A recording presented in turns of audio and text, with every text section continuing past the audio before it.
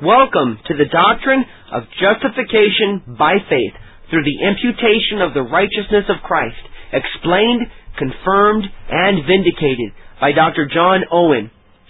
We will be continuing to read from page 63 for this reading. This Reformation audio resource is a production of Still Waters Revival Books. Many free resources, as well as our complete mail order catalog containing classic and contemporary Puritan and Reformed books, CDs, and much more at great discounts, are on the web at www.swrb.com. Also, please consider, pray, and act upon the important truths found in the following quotation by Charles Spurgeon.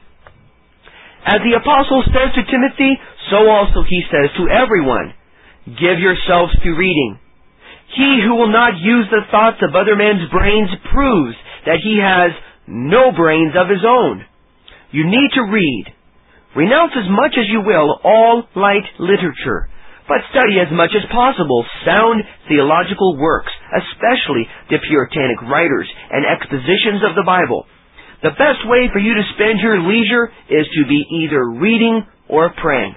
And now, to SWRB's reading of the doctrine of justification by faith through the imputation of the righteousness of Christ, explained, confirmed, and vindicated, which we hope you will find to be a great blessing, and which we pray draws you nearer to the Lord Jesus Christ. For He is the way, the truth, and the life, and no man come unto the Father, but by Him. John 14, verse 6. Parentheses number 2. The effects of this conviction, with the respect unto our justification, real or pretended, may also be briefly considered. And whereas this conviction is a mere work of the law, it is not, with respect unto these effects, to be considered alone, but in conjunction with and under the conduct of that temporary faith of the gospel before described. And these two, temporary faith and legal conviction, are the principles of all works or duties in religion antecedent unto justification, and which, therefore, we must deny to have in them any causality thereof. But it is granted that many acts and duties, both internal and external, will ensue upon real convictions. Those that are internal may be reduced unto three heads. Brackets number 1. Displicency and sorrow that we have sinned. It is impossible that anyone should be really convinced of sin in the way before declared, but that a dislike of sin and of himself that he has sinned, shame of it and sorrow for it will ensue thereon. And it is sufficient evidence that he is not really convinced of sin, whatever he profess, or whatever confession he make, whose mind is not so effected. Jeremiah chapter 36, verse 24. Brackets number 2, fear of punishment due to sin. For conviction respects not only the instructive and perceptive part of the law, whereby the being and nature of sin are discovered, but the sentence and curse of it also, whereby it is judged and condemned. Genesis chapter 4, verse 13 and 14. Wherefore, where fear of the punishment threatened does not ensue, no person is really convinced of sin, nor has the law had its proper work towards him, as it is previous unto the administration of the gospel. And whereas by faith we fly from the wrath to come, where there is not a sense and apprehension of that wrath as due unto us, there is no ground or reason for our believing. Brackets number 3, a desire of deliverance from that state wherein a convinced sinner finds himself upon his conviction is unavoidable unto him. And it is naturally the first thing that conviction works in the minds of men, and that in various degrees of care, fear, solicitude, and restlessness, which from experience and the conduct of Scripture light have been explained by many unto the great benefit of the church, and sufficiently derided by others. Secondly, these internal acts of the mind will also produce sundry external duties, which may be referred unto two heads. Brackets number 1, abstinence from known sin unto the utmost of men's power. For they who begin to find that it is an evil thing and a bitter that they have sinned against God cannot but endeavor a future abstinence from it. And as this has respect unto all the former internal acts, as causes of it, so it is a peculiar exurgency of the last of them, or a desire of deliverance from the state wherein such persons are. For this they suppose to be the best expedient for it, or at least that without which it will not be. And herein usually do their spirits act by promises and vows, with renewed sorrow, on surprisals unto sin, which will befall them in that condition. Brackets number 2, the duties of religious worship, in prayer and hearing of the word, with diligence and use of the ordinances of the church will ensue hereon. For without these, they know that no deliverance is to be obtained. Reformation of life and conversation in various degrees does partially consist in these things and partially follow upon them. And these things are always so, where the convictions of men are real and abiding. But yet it must be said that they are neither severally nor jointly, though in the highest degree, either necessary dispositions, preparations, previous congruities in a way of merit, or conditions of our justification. For, brackets number 1, they are not conditions of justification. For where one thing is the condition of another, that other thing must follow the fulfilling of that condition. Otherwise, the condition of it is not. But they may be all found where justification does not ensue, wherefore there is no covenant, promise, or constitution of God, making them to be such conditions of justification, though in their own nature they may be subservient unto what is required of us with respect thereunto. But a certain infallible connection with it, by virtue of any promise or covenant of God, as it is with faith, they have not. And other condition, but what is constituted and made to be so by divine compact or promise, it is not to be allowed. For otherwise conditions might be endlessly multiplied, and all things, natural as well as moral, made to be so. So, the meat we eat may be a condition of justification. Faith and justification are inseparable. But so are not justification and the things we now insist upon, as experience does events. Brackets number 2. Justification may be where the outward acts and duties mentioned, proceeding from the convictions under the conduct of temporary faith, are not. For Adam was justified without them, so also were the converts in Acts chapter 2. For what is reported concerning them is all of it essentially included in conviction. Verse 37. And so likewise was it with the jailer. Acts chapter 16, verses 30 and 31.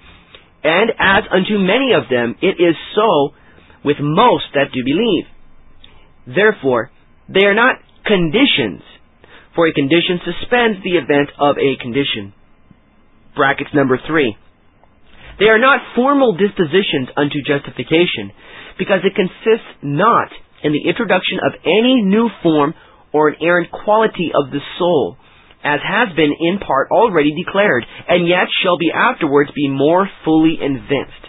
Nor, brackets number 4, are they moral preparations for it.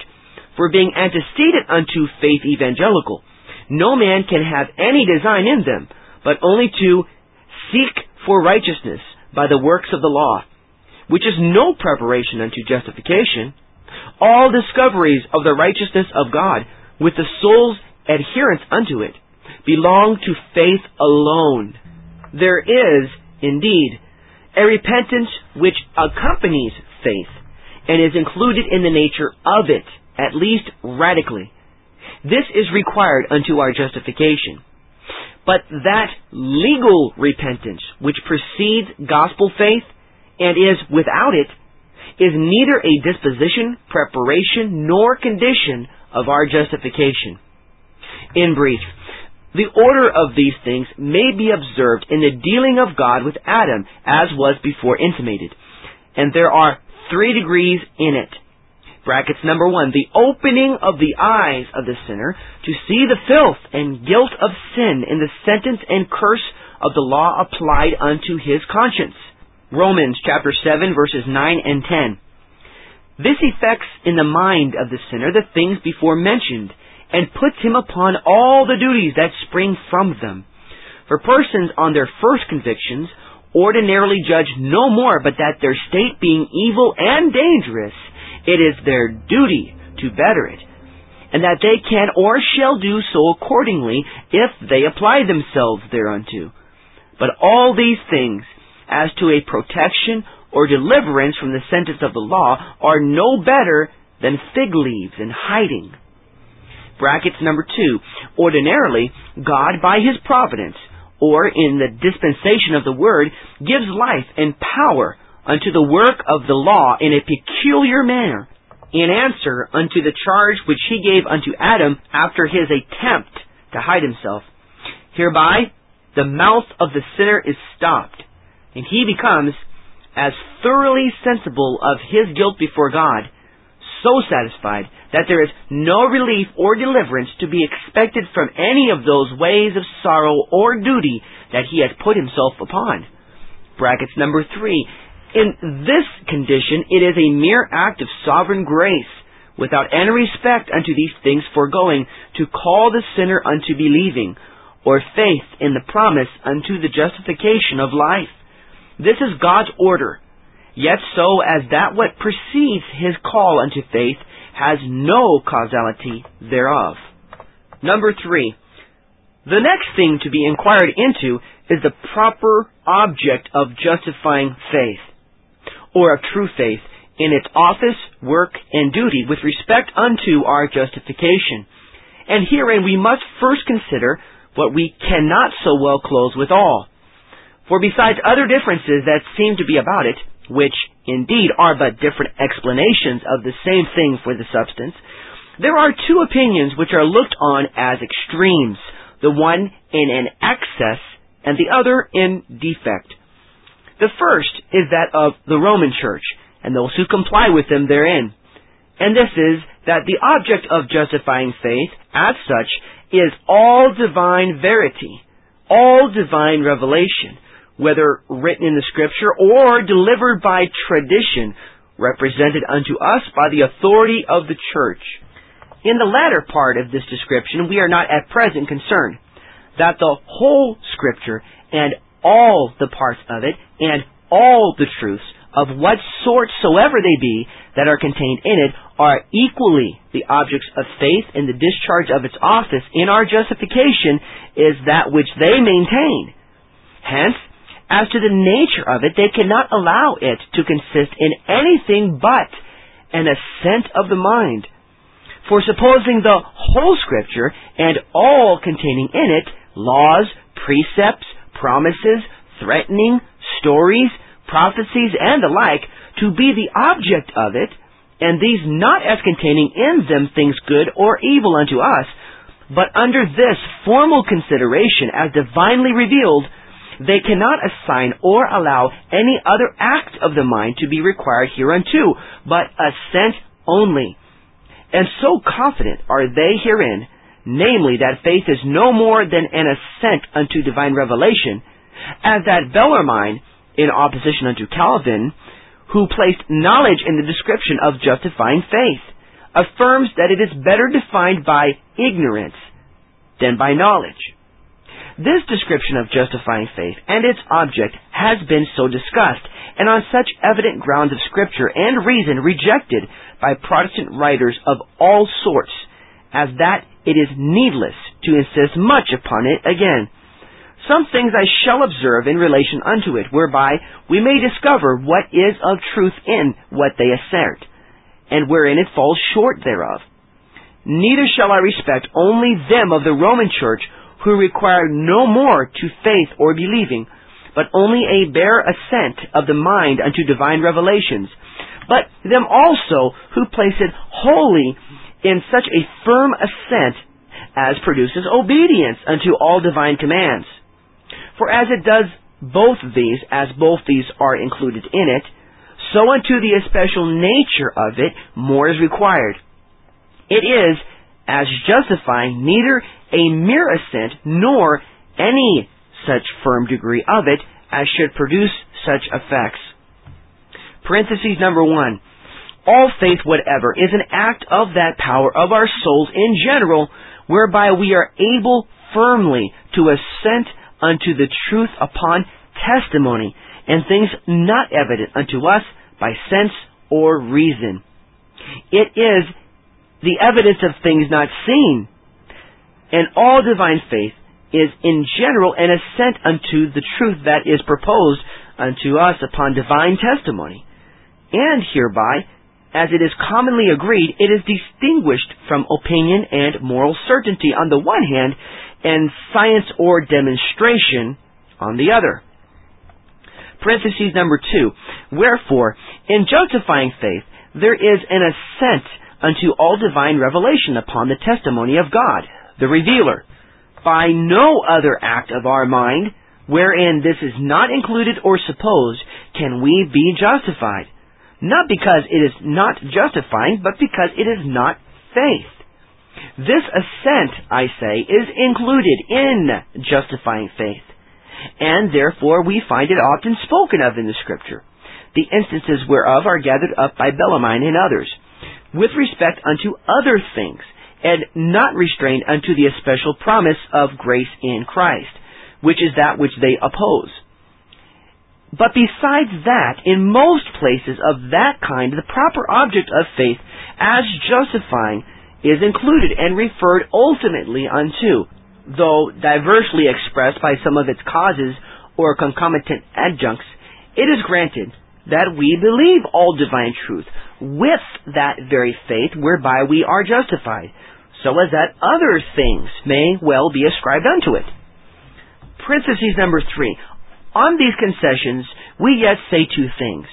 Brackets number 1, that the whole nature of justifying faith does not consist merely in an assent of the mind, be it never so firm and steadfast, nor whatever effects of obedience it may produce. Brackets number 2, that in its duty and office in justification, whence it has the especial denomination, which alone we are in the explanation of, it does not equally respect all divine revelation as such, but as a peculiar object proposed unto it in the Scripture. And whereas both these will be immediately evinced in our description of the proper object and nature of faith, I shall at present oppose some few things unto this description of them, sufficient to manifest how alien it is from the truth. First, this assent is an act of the understanding only, an act of the mind with respect unto truth evidenced unto it, be it of what nature it will. So we believe the worst of things and the most grievous unto us, as well as the best and the most useful.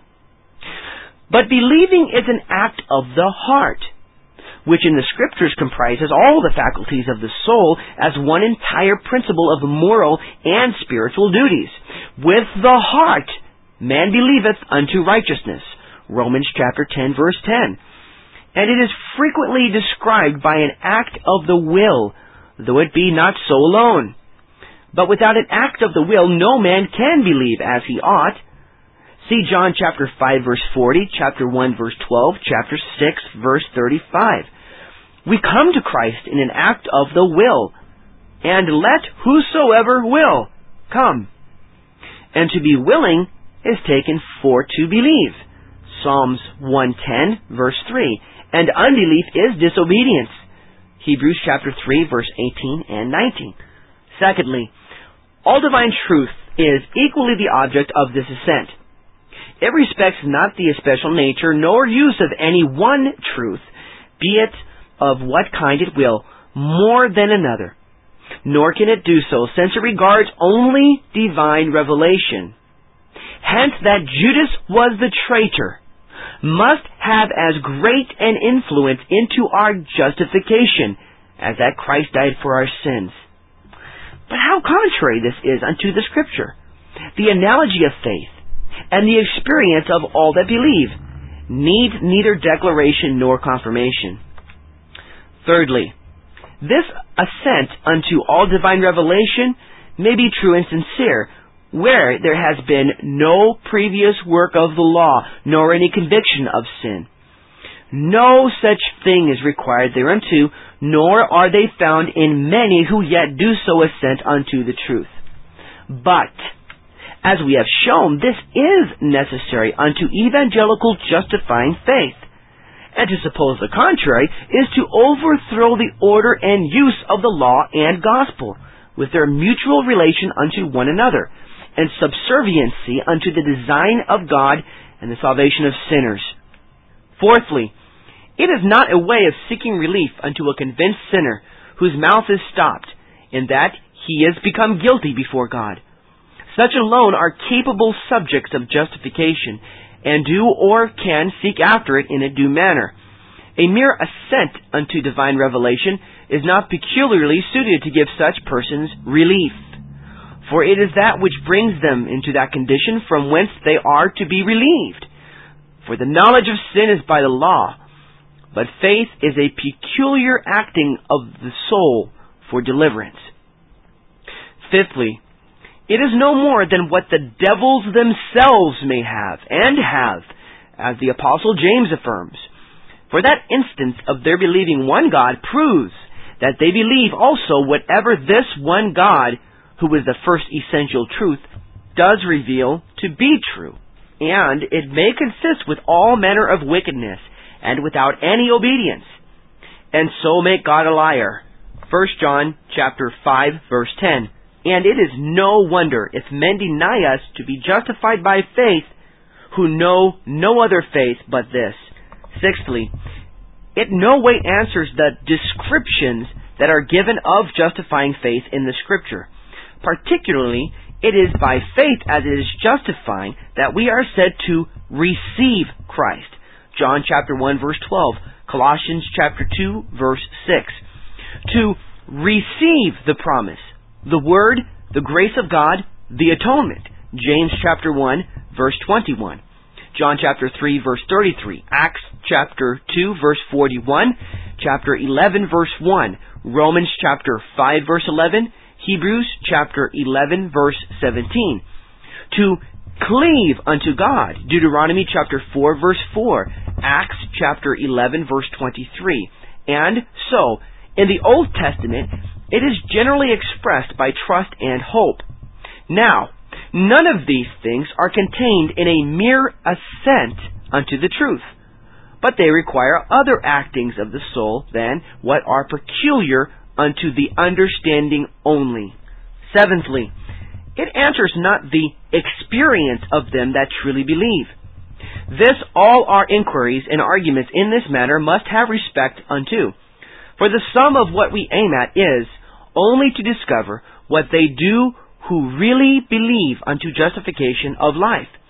It is not what notions men may have hereof, nor how they express their conceptions, how defensible they are against objections by accuracy of expressions and subtle distinctions, but only what we ourselves do if we truly believe, that we inquire after. And although our differences about it do argue the great imperfection of that state wherein we are, so as that those who truly believe cannot agree what they do in their so doing, which should give us a mutual tenderness and forbearance towards each other. Yet if men would attend unto their own experience and the application of their souls unto God for the pardon of sin and righteousness to life, more than unto the notions which, on various occasions, their minds are influenced by or prepossessed withal, many differences and unnecessary disputations about the nature of justifying faith would be prevented or prescinded. I deny, therefore, that this general assent unto truth, how firm soever it be, or what effects in the way of duty or obedience soever it may produce, does answer the experience of any one true believer, as containing the entire acting of his soul towards God for pardon of sin and justification. Eighthly, that faith alone is justifying which has justification actually accompanying of it. For thence alone it has that denomination. To suppose a man to have justifying faith and not be justified is to suppose a contradiction. Nor do we inquire after the nature of any other faith, but that whereby a believer is actually justified. But it is not so with all them in whom this assent is found. Nor will those that plead for it allow that upon it alone any are immediately justified. Wherefore, it is sufficiently evident that there is somewhat more required unto justifying faith than a real assent unto all divine revelations, although we do give that assent by the faith whereby we are justified. But, on the other side, it is supposed that, by some, the object of justifying faith is so much restrained, and the nature of it thereby determined unto such a peculiar acting of the mind, as comprises not the whole of what is in the Scripture ascribed unto it. So some have said that it is the pardon of our sins, in particular, that is the object of justifying faith. Faith, therefore, they make to be a full persuasion of the forgiveness of our sins through the mediation of Christ, or that what Christ did and suffered as our mediator, He did it for us in particular, and a particular application of a special mercy unto our own souls and consciences is hereby made the essence of faith. Or, to believe that our own sins are forgiven seems hereby to be the first and most proper act of justifying faith. Hence, it would follow that whosoever does not believe or has not a firm persuasion of the forgiveness of his own sins in particular has no saving faith, is no true believer, which is by no means to be admitted. And if any have been or are of this opinion, I fear that they were, in the asserting of it, neglective of their own experience.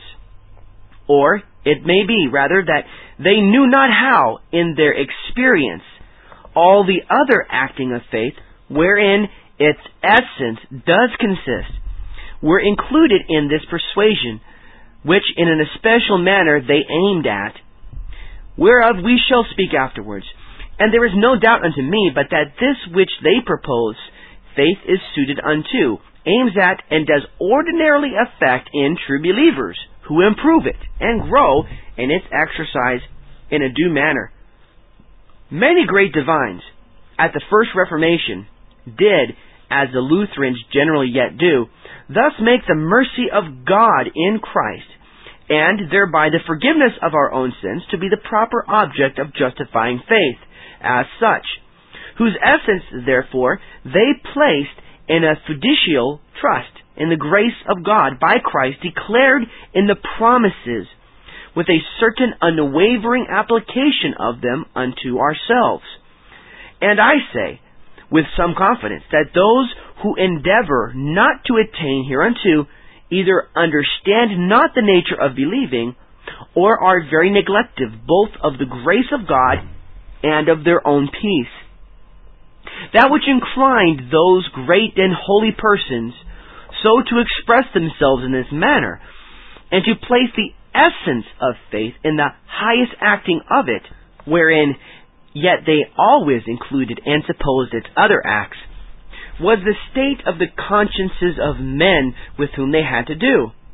Their contest in this article with the Roman Church was about the way and means whereby the consciences of convinced, troubled sinners might come to rest and peace with God. For at that time they were no otherwise instructed, but that these things were to be obtained not only by works of righteousness, which men did themselves in obedience unto the commands of God, but also by the strict observation of many inventions of what they called the church, with an ascription of a strange efficacy to the same ends unto mystical sacrifices, sacramentals, absolutions, penances, pilgrimages, and other the like superstitions. Hereby they observed that the consciences of men were kept in perpetual disquietments, perplexities, fears, and bondage, exclusive of that rest, assurance, and peace with God through the blood of Christ, which the gospel proclaims and tenders. And when the leaders of the people in that church had observed this, that indeed the ways and means which they proposed and presented would never bring the souls of men to rest, nor give them the least assurance of the pardon of sins, they made it a part of their doctrine that the belief of the pardon of our sins and assurance of the love of God in Christ were false and pernicious. For what should they else do, when they knew well enough that in their way and by their propositions they were not to be attained? Hence, the principal controversy in this matter, which the Reformed divines had with those of the Church of Rome, was this: whether there be, according unto and by the gospel, a state of rest and assured peace with God to be attained in this life, and having all advantages imaginable for the proof hereon, from the very nature, use, and end of the gospel, from the grace, love, and design of God in Christ, from the efficacy of His mediation in His oblation and intercession. They assigned these things to be the especial object of justifying faith, and that faith itself to be a fiduciary trust in the especial grace and mercy of God through the blood of Christ, as proposed in the promise of the gospel. That is, they directed the souls of men to seek for peace with God, the pardon of sin, and a right unto the heavenly inheritance, by placing their sole trust and confidence in the mercy of God by Christ alone. But yet, withal, I never read any of them, I know not what others have done, who affirmed that every true and sincere believer always had a full assurance of the especial love of God in Christ, or of the pardon of his own sins, though they plead that this the Scripture requires of them in a way of duty, and that this they ought to aim at the attainment of. This Reformation audio resource is a production of Still Waters Revival Books. Many free resources, as well as our complete mail order catalog containing classic and contemporary Puritan and Reformed books, CDs, and much more at great discounts, are on the web at www.swrb.com.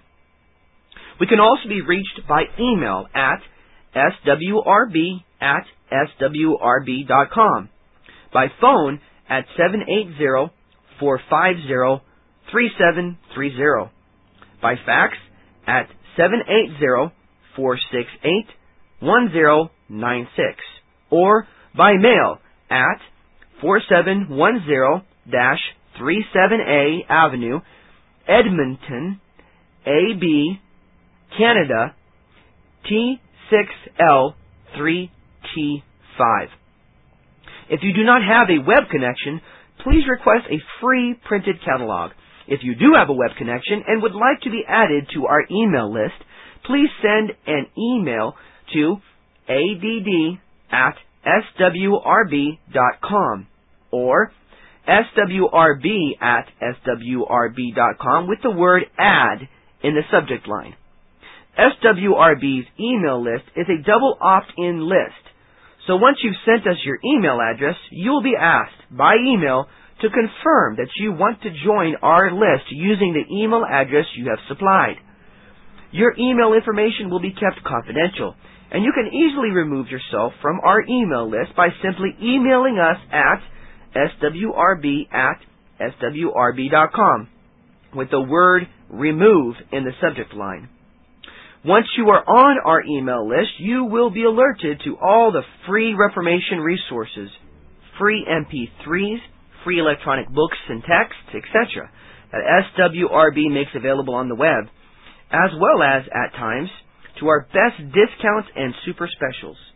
We also encourage you to reproduce this audio resource and to pass it on to your friends, but we only authorize this as long as the full contents of the message including the header and trailer, is not altered in any way, and as long as the audio file or cassette is given away for free. Thank you again for listening to this SWRB reading. And remember that Isaiah chapter 26 verse 3 states, "Thou wilt keep him in perfect peace, whose mind is stayed on thee, because he trusteth in thee." And 2 Corinthians chapter 13 verse 11 concludes, "Finally, brethren, farewell. Be perfect, be of good comfort, be of one mind, live in peace, and the God of love and peace shall be with you."